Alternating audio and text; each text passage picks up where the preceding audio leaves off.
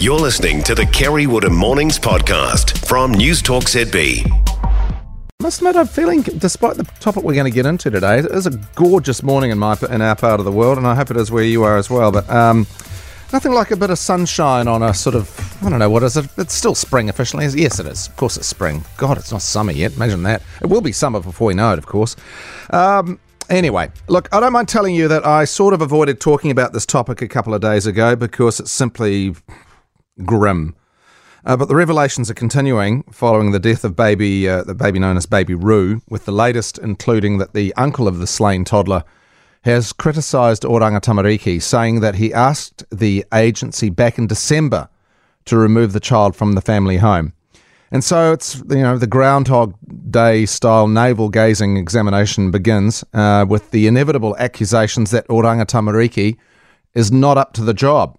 There probably haven't been too many of us who haven't thought that simply the fact that the baby was named Ruthless Empire, Ruthless Empire, that should have been a red flag from the start. I mean, seriously, who names a beautiful little baby Ruthless Empire? Anyway, look, that's probably just a distraction, really. Or is it? I don't know. First red flag. But anyway, maybe a bit of a distraction when the inevitable questions about who is to blame begin and whether Oranga Tamariki is fit for purpose. It's not helped by the revelation that more than 50 children have died since the establishment of the agency. But isn't the fact simply that they have an impossible job and it's just lazy and easy to make them the culprit, when in fact the failure of these children ultimately surely goes back to the communities and the families in which they reside.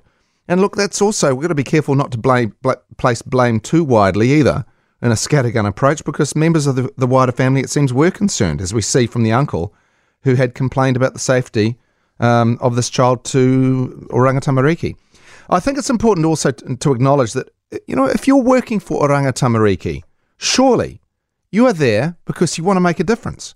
And the very last thing you want to see is a catastrophic failure that results in a child's death. I can't help but think of other agencies that are often under fire because, such as Pharmac, for not providing all the medicines we need, when simply it's an impossible task when there is a limited resource trying to cope with an inexhaustible supply of problems. Just look at the stats. Around 70,000 complaints received a year. 70,000 a year. 38,000 had investigations completed, around 51,000 individual children. That's 1% of our population. 57 child homicides since Oranga Tamariki came into being 7 years ago.